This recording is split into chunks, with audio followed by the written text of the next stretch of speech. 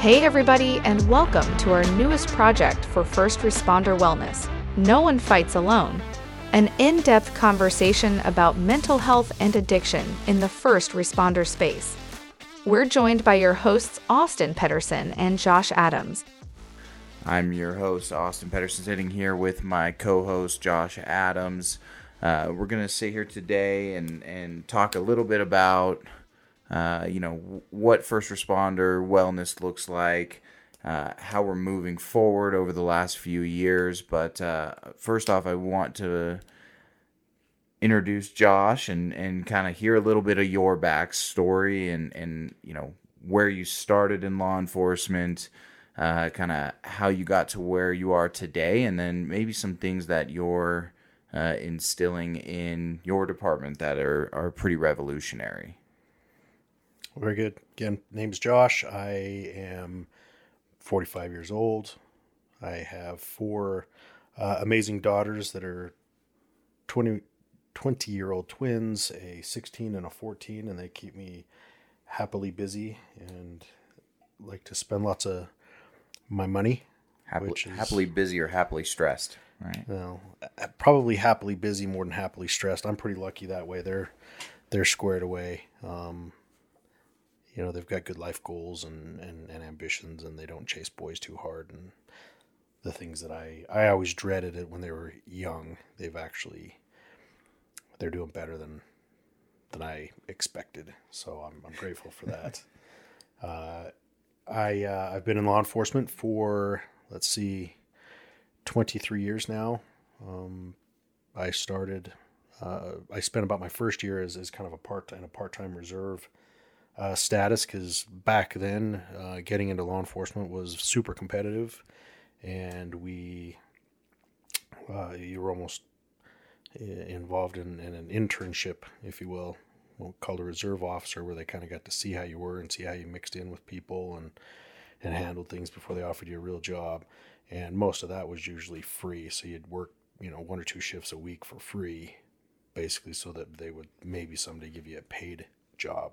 What year was that? So we're talking 1999. Because today, I was talking to a friend of mine out of St. Paul, and they said I think they used to average maybe 500 applicants for like 20 jobs, and they just this year they averaged 20 applicants for 40 jobs. Yeah, that sounds pretty true, and that's a good conversation for us to have too, is kind of what's happening with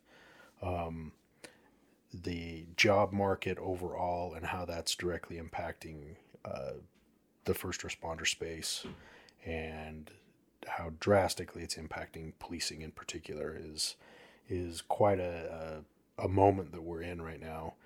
I started working in here in Utah in 2000, full time in 2000, and I was just a regular beat cop patrolman, working weekend graves, just as happy as I could be, newly married, thought I had the world by the back of the neck, and enjoying that era in my career where it's like, I can't believe they're paying me to do this. This is a racket. This is fun. Everything's good. And then through my career, I moved through as a canine handler for about 5 years. I really enjoyed that opportunity. I left that to go be part of an anti-cartel drug task force for about 2 years. In Utah? In Utah, yeah. Okay. And then from there transferred. I got promoted actually and became a road sergeant, frontline supervisor. Did that for a little bit and really, really enjoyed it. It was probably what I look at as probably the part of my career I learned the most in the glory days. Well, the glory days for me would have been back when, new and not having a care in the world and stuff, but being back on the street and having a group of, 8 people in a crew, and being not just responsible for myself now, but responsible for them on not just on an accountability responsibility level, but feeling that, I want them to succeed, and caring about them, and them bringing their professional and private problems to work or to me, and trying to just lead that little group along with the different personalities and so forth. That was a lot of growth for me there. Now it's 100 and something. Yeah.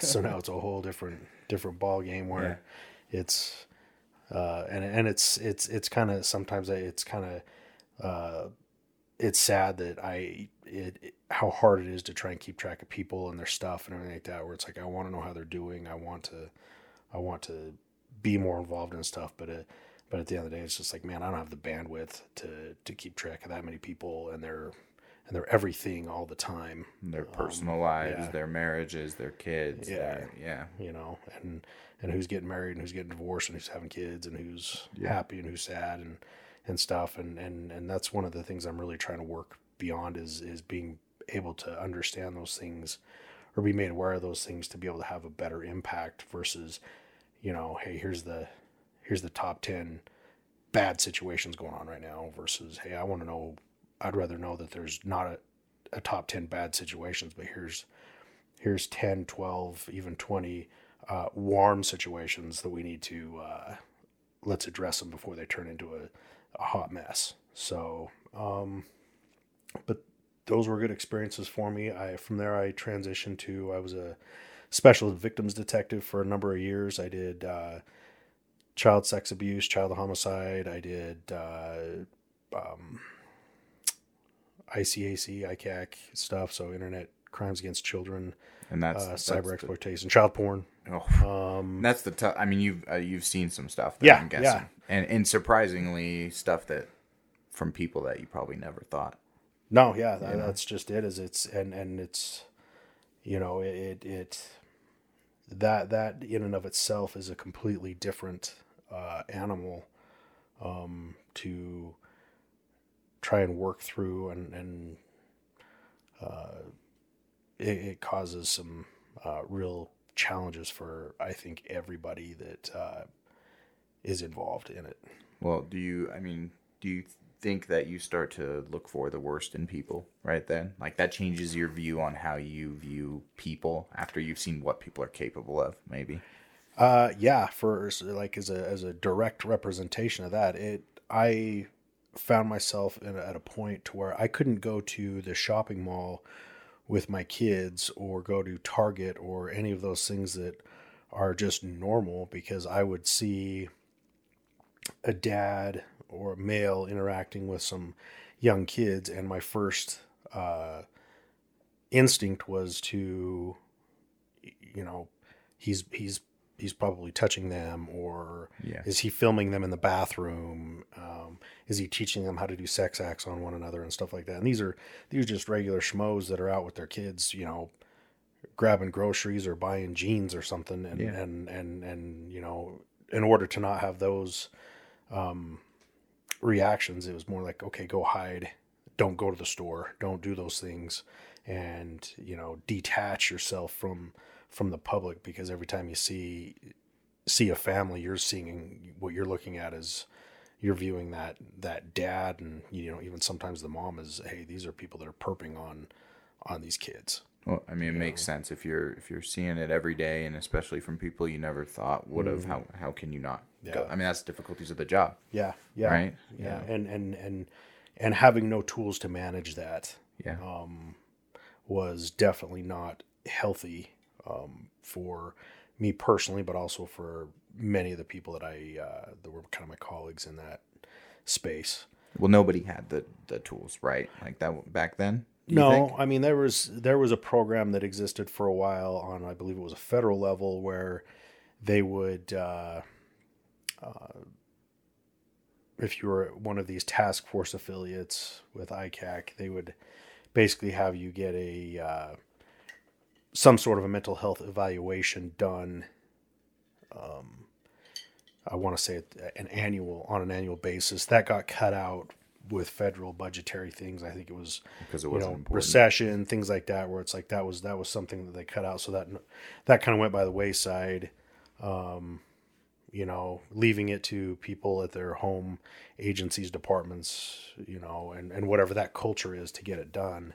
Obviously, without any encouragement or mandates and realistically any support to address any of those issues. So by and large, I would say that I was in the normal where did nothing about it. Just went to work with the concept of work hard, stay busy, and you'll be fine.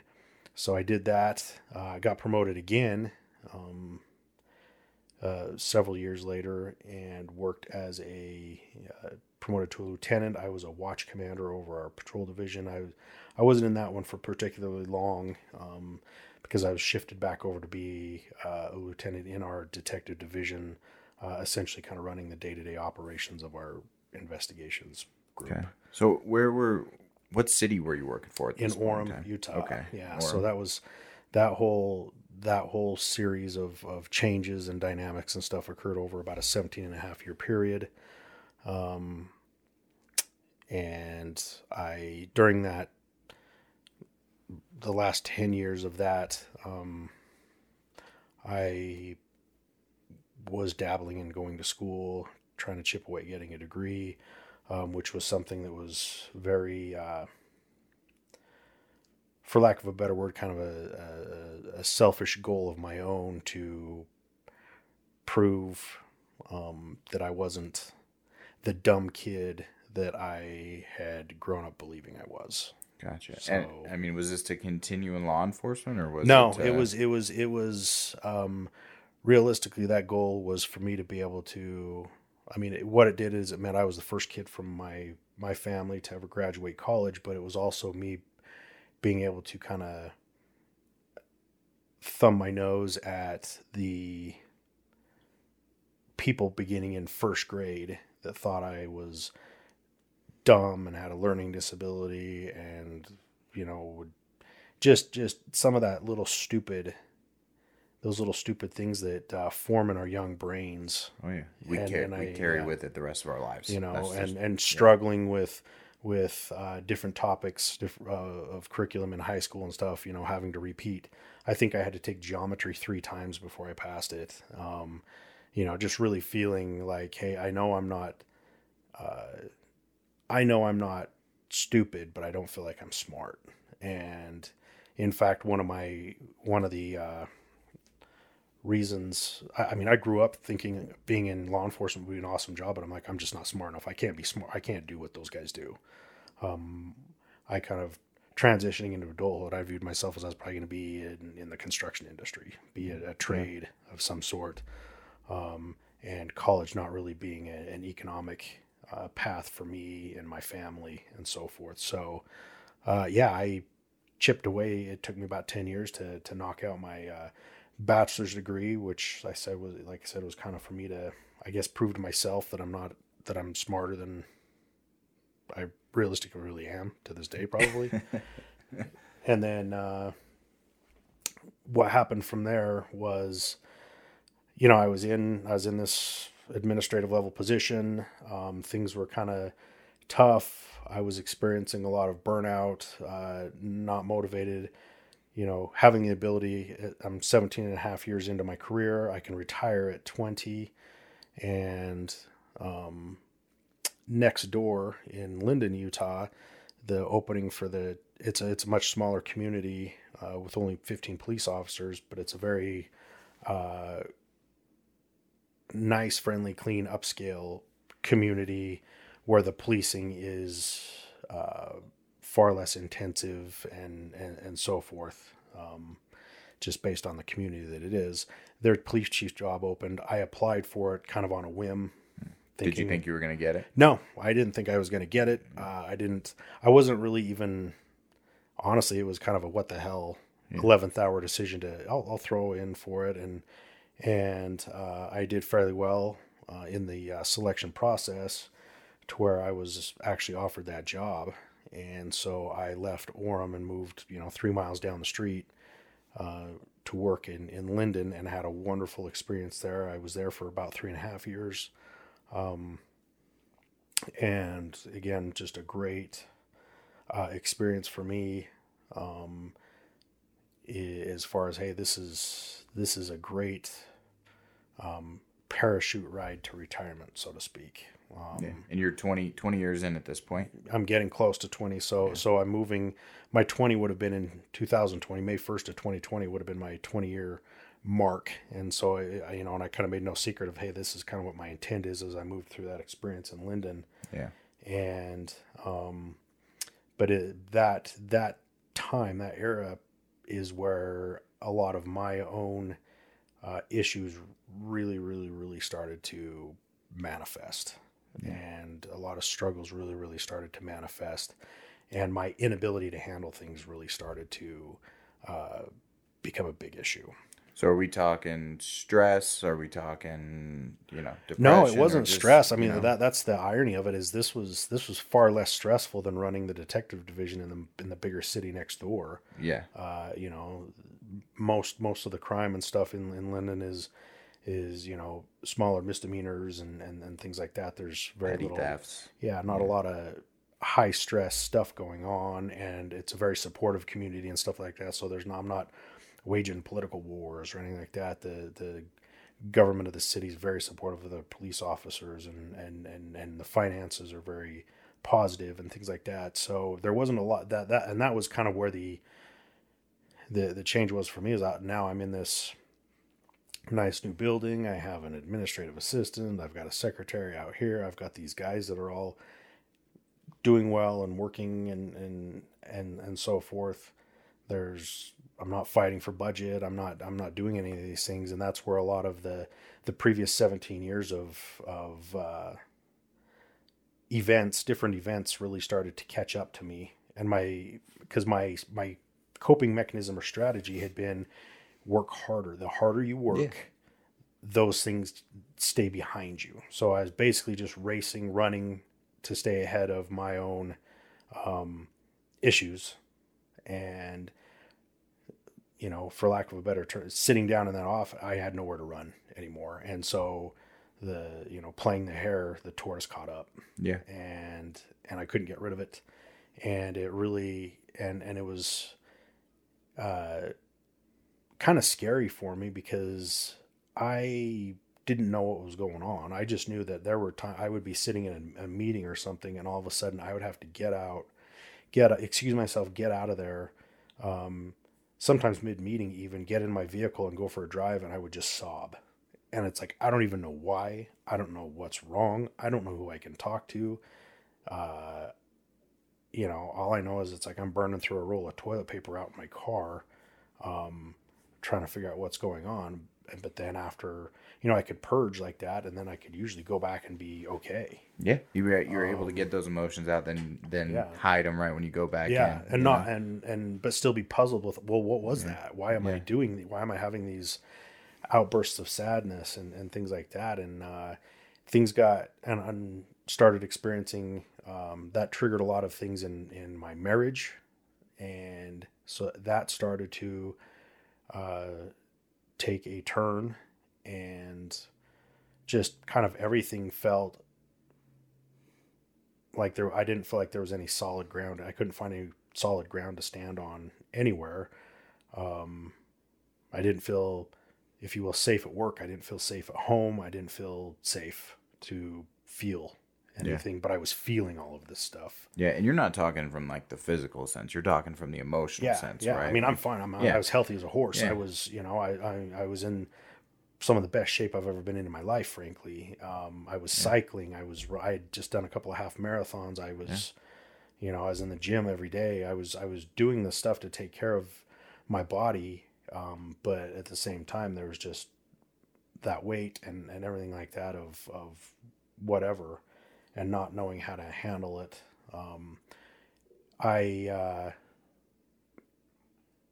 I knew I couldn't continue on the way I was going, and then I start having the questions, well, do I even want to continue on?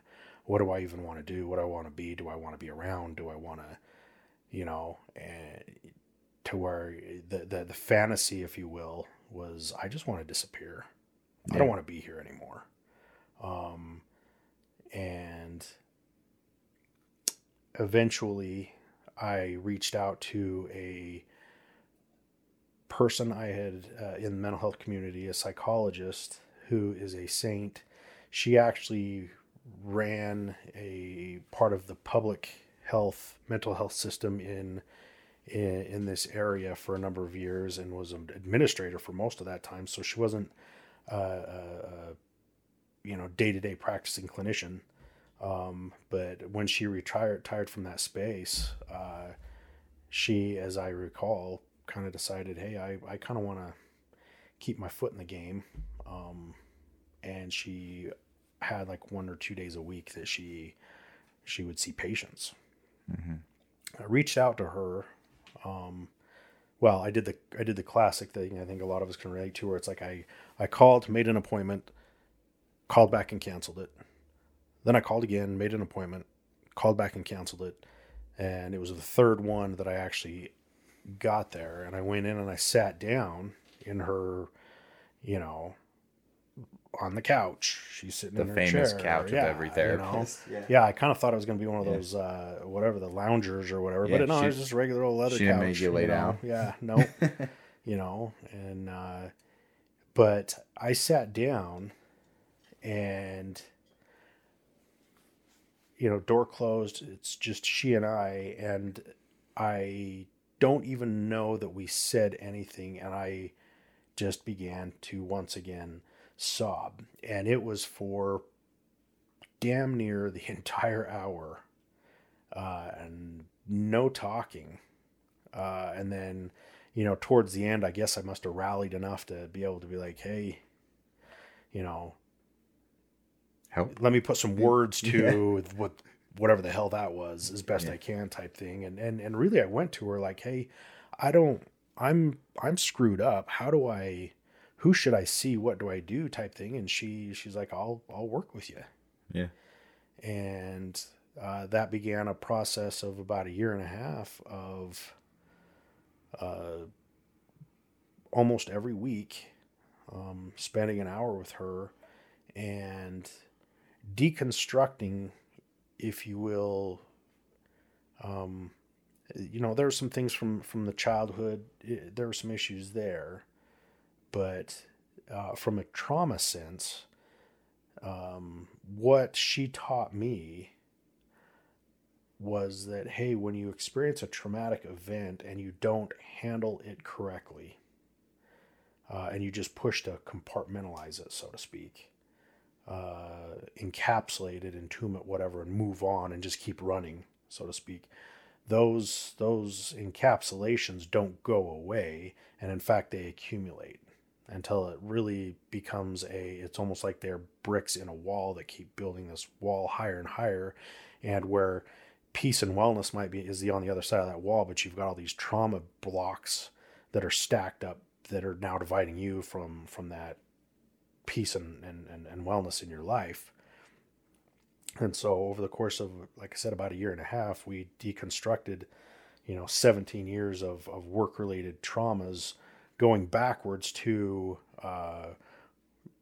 what was from a professional and personal combined catalyst for all of this was in August of 2001. My older brother, who's 15 months older than me, and was also a police officer. He was a year ahead of me, so to speak. He was my mentor. I followed in his footsteps.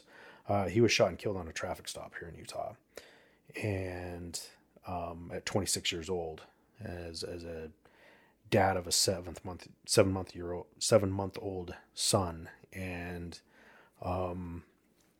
dealing with that.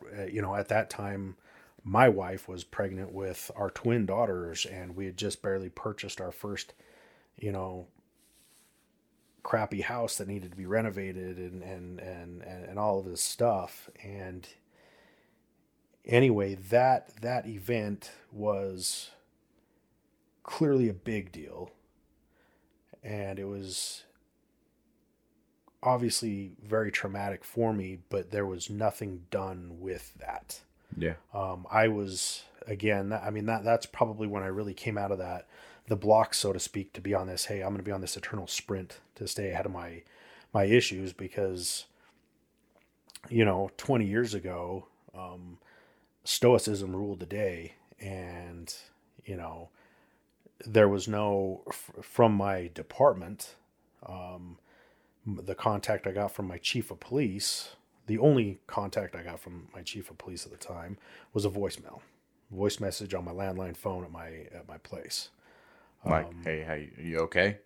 See you at work on Monday? Sorry, whatever. He didn't, it wasn't coming up to the hospital when, it wasn't coming over to my home.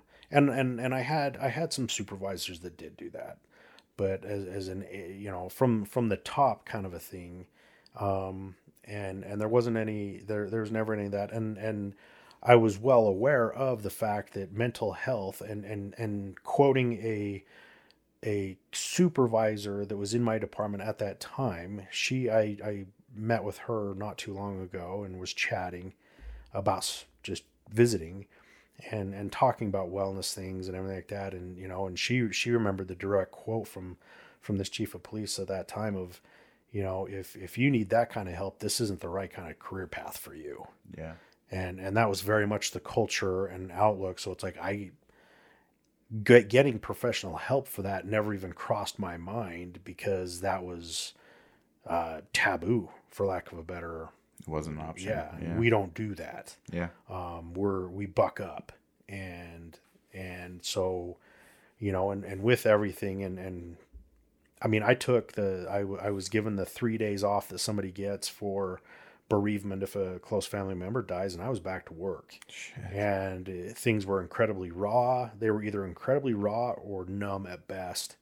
And about a week and a half after my brother's death, I was working and I was backing some other officers on a traffic stop. They were getting some kids out of a car for drugs, what have you, I don't recall. And one, 20-year-old, something like that kid that got out of the car on the passenger side, and I'm kind of attending to him, so to speak. He sees my name, and is like, hey, are you related to that Adams that was killed over in Lehigh? And I was like, yeah, he's my brother. And he then starts to basically passively aggressively talk shit about my brother. And I came completely unhinged. I probably would have killed him if the officers that were with me, my coworkers, would not have immediately saw me pop.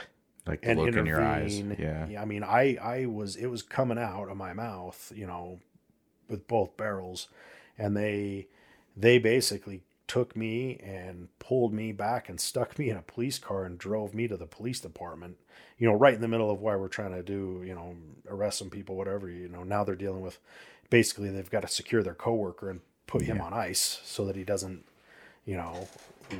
do something horrendous. And they went and put me in the squad room. Were you known as a hothead when you were in younger days? No. Like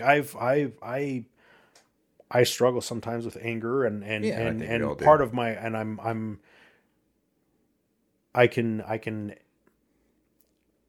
my inner circle at work and stuff, they know how to handle it better than say other people at work where, they hear a situation come up in a meeting or whatever, and they know that it's something where I'm probably going to say something I shouldn't, or I'm going to snap a little bit or whatever. Yeah. And they'll usually redirect it real quick. I've got great people that I work with day to day that have great intervention strategies to prevent me from owing somebody a big old apology. We call them your PR team. Yeah. Is that what we're it's basically like, well, let me take this one. Yeah.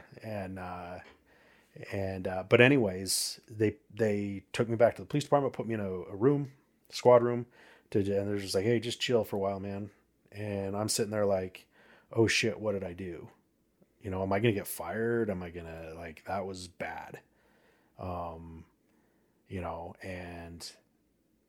I'm not sure how long I was sitting there, not a terrible long time.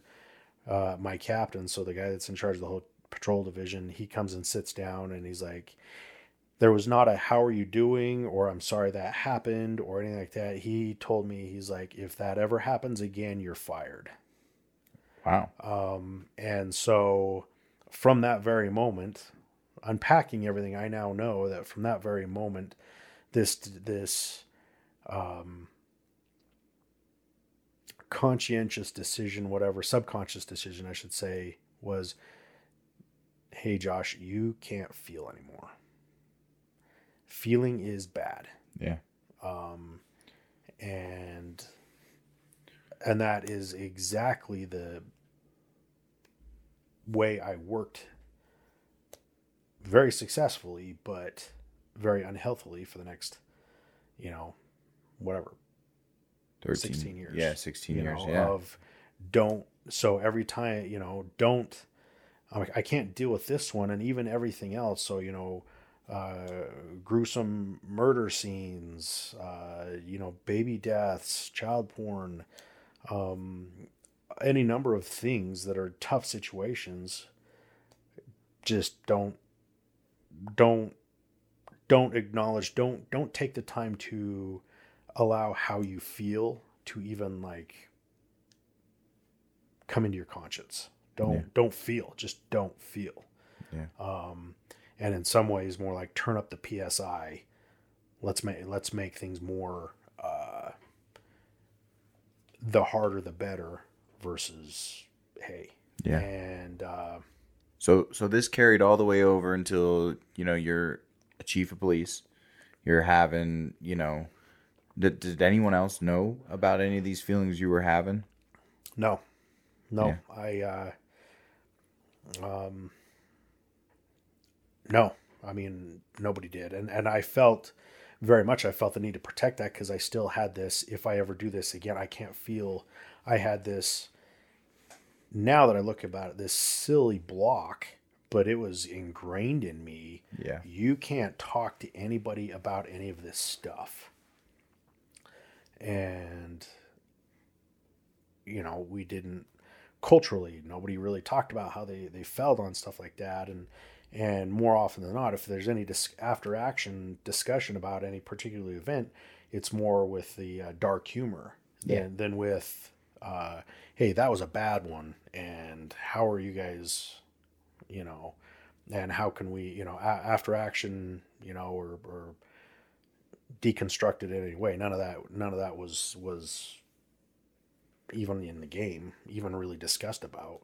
Like every once in a while you'd have a critical incident debrief, like if a coworker was killed or something like that. But other than that, it's like, the day-to-day, whatever scenes and stuff weren't important enough. Yeah. Yeah. Were dismissed as just part of the job. And we, so yeah, it was very much a break, and it was secretive at first. Like I felt the need to be very secret about what I was doing, but not too far into my visits, I decided after one of them that I wasn't going to keep it a secret anymore. My wife at the time, I'm divorced now, but my wife knew I was going. But I let my kids know I was going.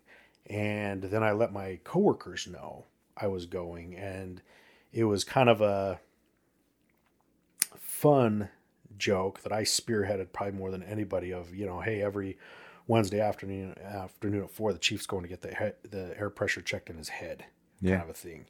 And, everybody knew that was very much part of my week every week. And the amazing thing that came from that, though, is in a department of 15 individuals, myself being one of them as police officers, within the first couple of months of being open about it, 7 of those other guys, so 50% of everybody else that's a police officer over there, had a talk with me about wellness issues and, hey, I think maybe I could benefit from something like that, or I've been dealing with something for years, and being somebody who's in fairly intensive therapy myself at the time and not knowing a whole lot of answers, it's like, okay, it started charging me into, okay, I want to understand more about all of this for myself, but also the fact that it's like, hey,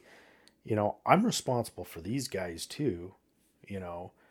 Yeah, I'm accountable for their official actions and stuff like that, but also I feel I'm feeling this strong sense of accountability for their wellness and what are they taking home to their families and what things like that. And so we created our own little wellness program, if you will. Well, I told them all, I'm like, if you need to talk to somebody, let me know, and I will work out a thing so that therapist can bill me, and we'll kind of keep an alphanumeric code, if you will, of who you are on those invoices, so that I'm approving these invoices to be paid, but accounts payable over at City Hall and stuff like that, there's no name attached to any of these. And I told my city manager, I said, this is something I'm doing. It wasn't a question. No. Yeah, it was a statement. And it was, we were kind of doing this pay as you go. So, I'm taking a little money from here or there or whatever to pay for these things. And he was generally pretty supportive of it. And it actually evolved into one where it's like, no, I think what we're going to do is everybody's going to have 2 visits a year. And so that is Linden still, or this is we're now still in Linden. Still in Linden. We're okay. still in Linden. I'm still planning on retiring in a few months. Yeah. Leave your mark per se, And I'm like, hey, and so that's early 2020. And as COVID now is breaking out, I'm separated in the process of divorcing. The situation in Minnesota, everything like that, where now our country is very hyper aware of policing and defunding and all this kind of stuff. And then at that same time, the chief of police in my original agency in Orem retired. And then so I've got friends and associates from my career that are like, hey, come up, put in for this one. And in my mind, it's like, I'm retiring. Yeah. But the experience of being able to restore myself to a better person, and still be working on that right now. But that change from, leaving there, being brought to a much better environment, and then crashing because of what was there, that same sense of, hey, I want to help over there too. Yeah. And I'll be honest with you, every day it's like, what was I thinking? Of course. Of course. And so I did, I applied, I went through the selection process. I got appointed as the chief of police over there. So I went from having, 15 people working for me to having, over 100 sworn, and then, a dispatch center and records and evidence. And somewhere in the neighborhood of 160 people now. And, but even over there, you've been able to make your mark in the wellness scene, it seems like. Yeah. The chief that was in front of me was very pro these types of things too, but it was still very much, and as it is today, it's still evolving. There's still, people that are in, administrative level positions like this, executive positions. They're like, what do we do? What's the right answer? And how do we qualify on budgets and everything like that? How do we help our people? And I have these discussions all the time with other chiefs of police and sheriffs and stakeholders, like, what do we do? And, how do we win the financing war and stuff like that to pay for all of these things? And so that's brought together for me a whole lot of new desire to help. I think I'm doing a decent, hopefully better than adequate job of operationally running our police department and stuff. But there's things like that where it's like, we can make policing, if our society, which is demanding more of our policing, wants that, and if they have a realistic expectation, or if we altogether have a realistic expectation that we can do this, we need to improve our people. We need to bring in the best we can, and then we have to keep them. And part of keeping them, just like a vehicle or anything else, is good maintenance. If you maintain your car, if you do a great job of maintaining your car, the odds are that car is going to operate very well long into the future and not have catastrophic breakdowns on the side of highways and stuff like that, because we're doing the work, we're doing the maintenance, we're keeping it as optimal as it can be. And what we have not done as an industry is give two shits about that optimal wellness thing of our officers, until now all of a sudden we're dealing with it, perhaps at a bit of a crisis point where we now have people leaving as quick as they can. We have people that are making mistakes in their lives that cost them their ability to work in this industry. And we have people that are coming in, getting a taste for it and being like, this is too hard, or I can't see myself doing this for 25 years and surviving and being okay. And then obviously the biggest group are people that look at it like, I wouldn't touch that kind of work with a 10-foot pole. You know, when our society's being presented with, hey, there's a lot of great jobs where a person can wake up at 9 o'clock, go to Starbucks, get a latte, you know, come back home and flip open the lid to their laptop and have an effective work day there. Wouldn't that be the dream? Yeah. Why the hell? Why, you know, and what we're selling people is, hey, you know, we have a location you have to come to. We have a schedule you're going to have to follow. We have a uniform you're going to have to wear.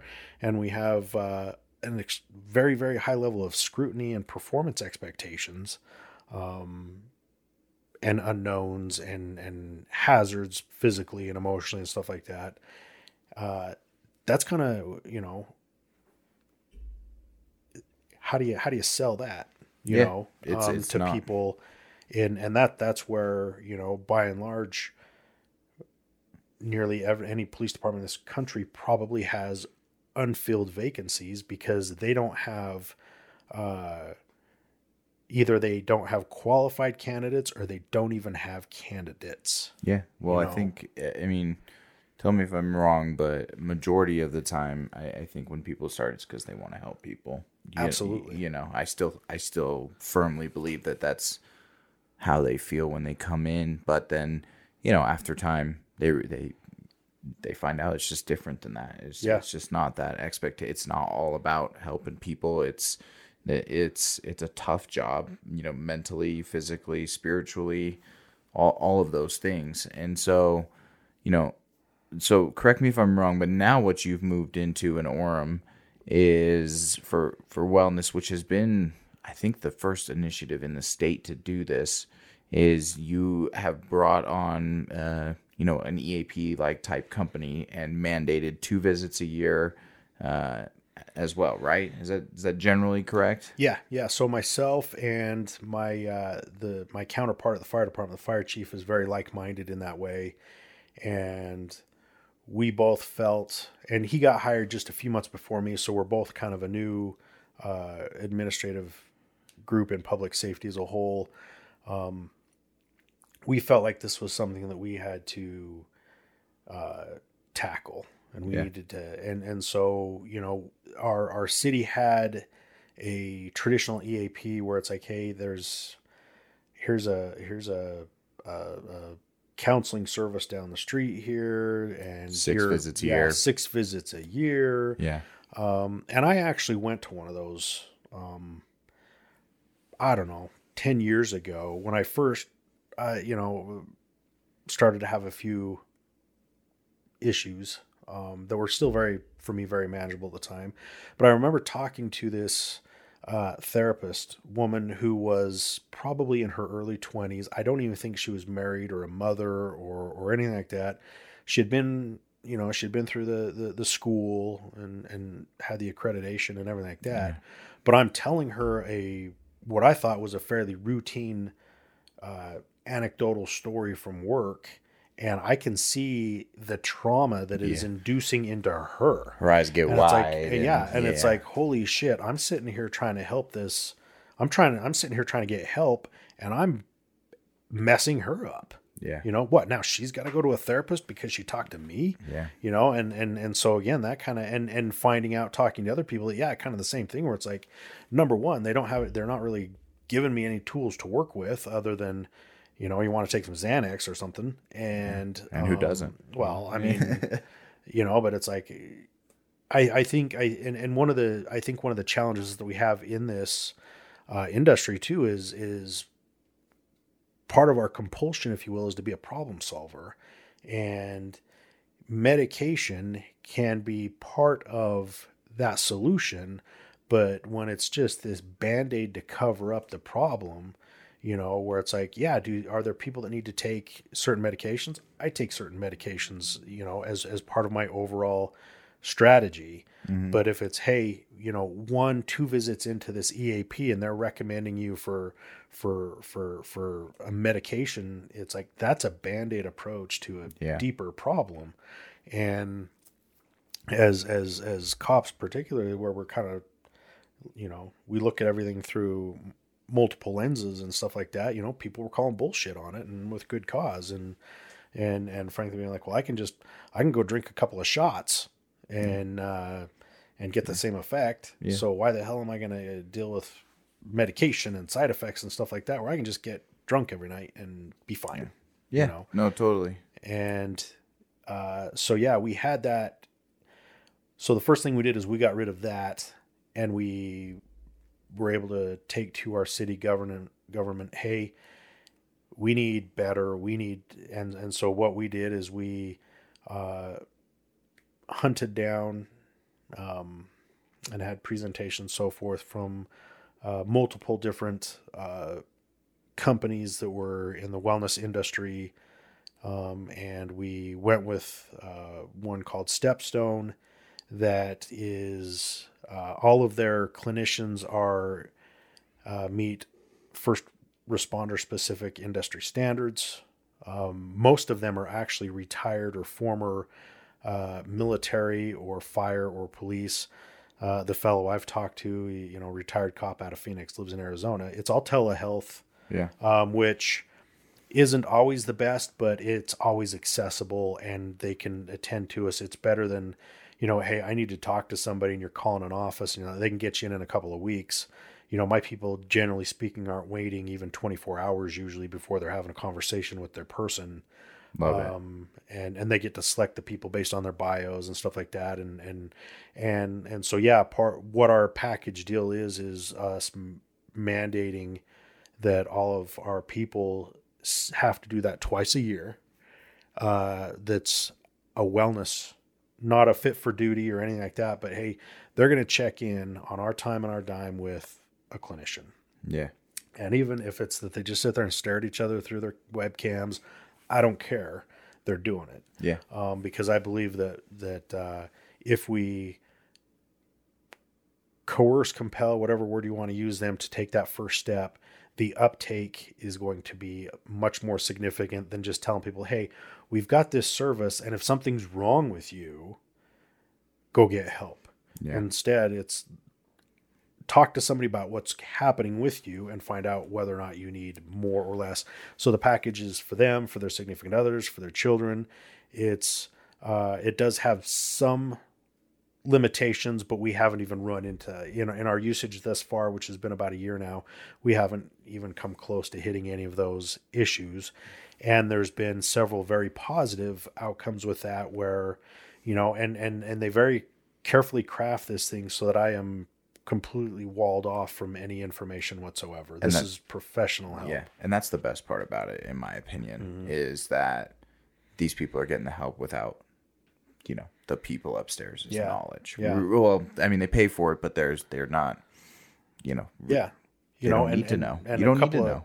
A couple of positive examples that we've experienced just in this short time is there's been twice where, you know, the gal that runs that's our affiliate, my point of contact, if you will. Mm-hmm. She's called, you know, hey, how you doing? How are things going? Great. She's like, listen, one of your officers that's either a male or a female is in their conversations with their clinician has disclosed certain concerns and stuff that have led this clinician to believe that this person needs some specific specialized care along the lines of an IOP program. Yeah.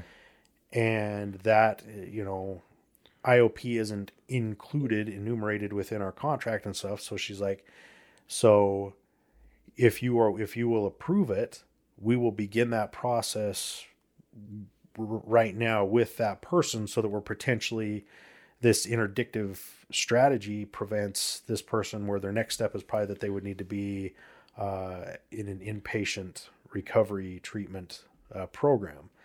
And it's realistically, it's pennies on the dollar compared to what it does cost for the more advanced levels of care. So I said, yes, I got a bill. Yeah. I paid it, and somebody went to IOP. And somebody stayed on. And they're still there. They never missed. I mean, the with the telehealth piece and stuff like that. I mean, we've literally got people. This person was probably perhaps even on duty.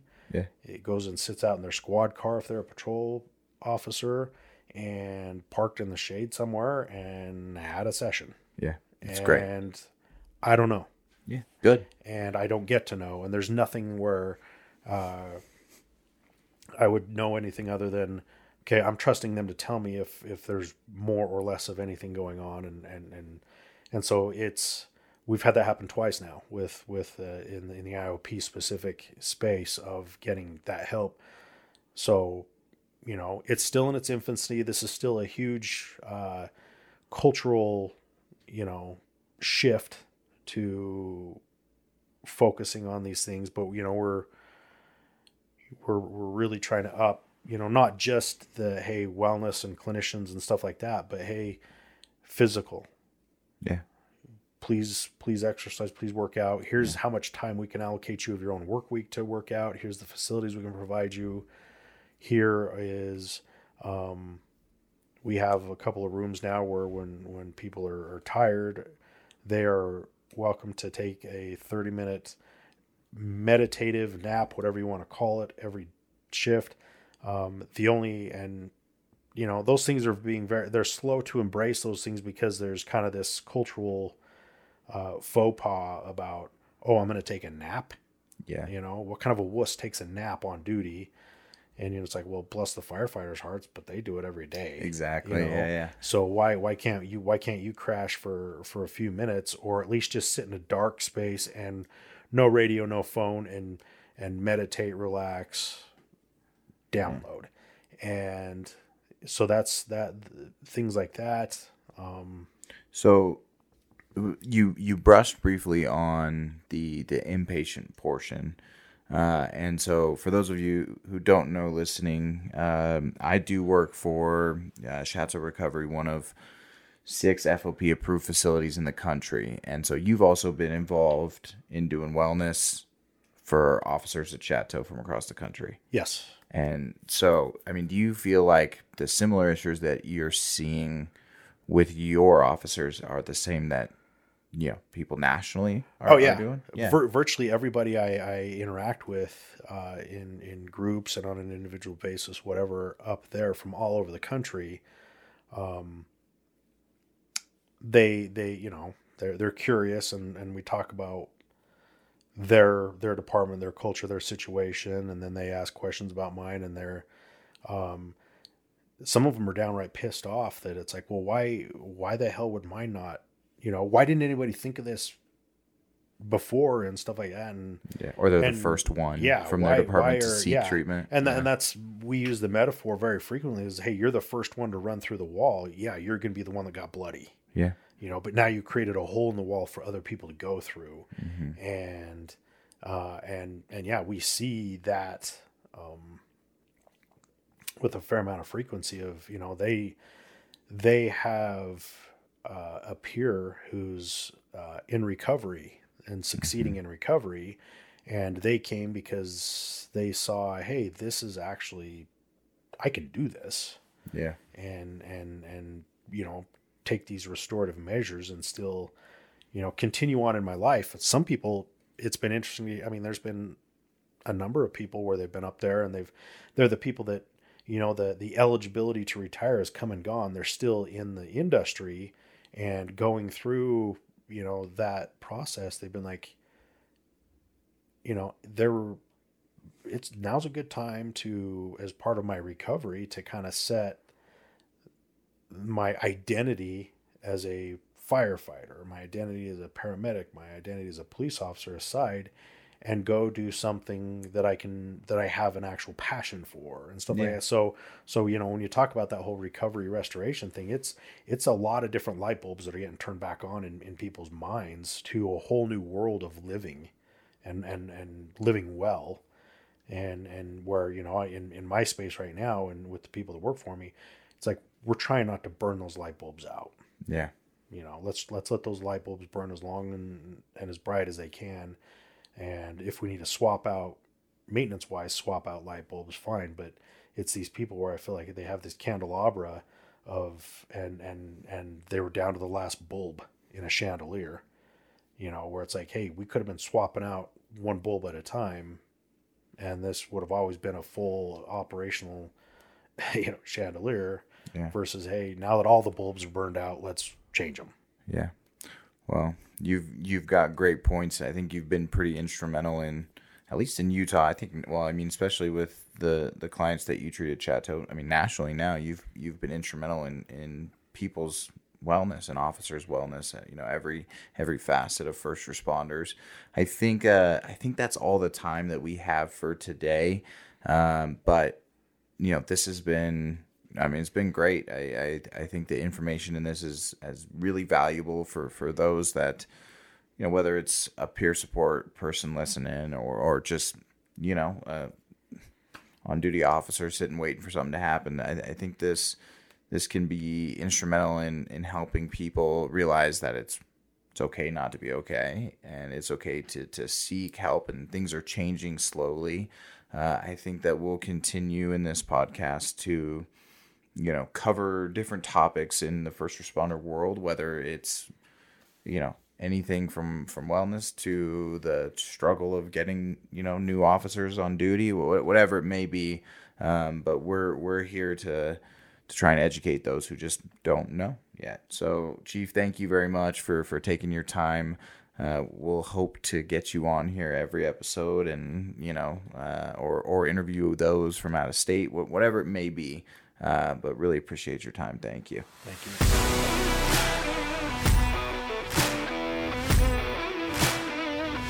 Thank you for listening to this segment of No One Fights Alone. No One Fights Alone is sponsored by Chateau Recovery and First Responder Trauma Counselors.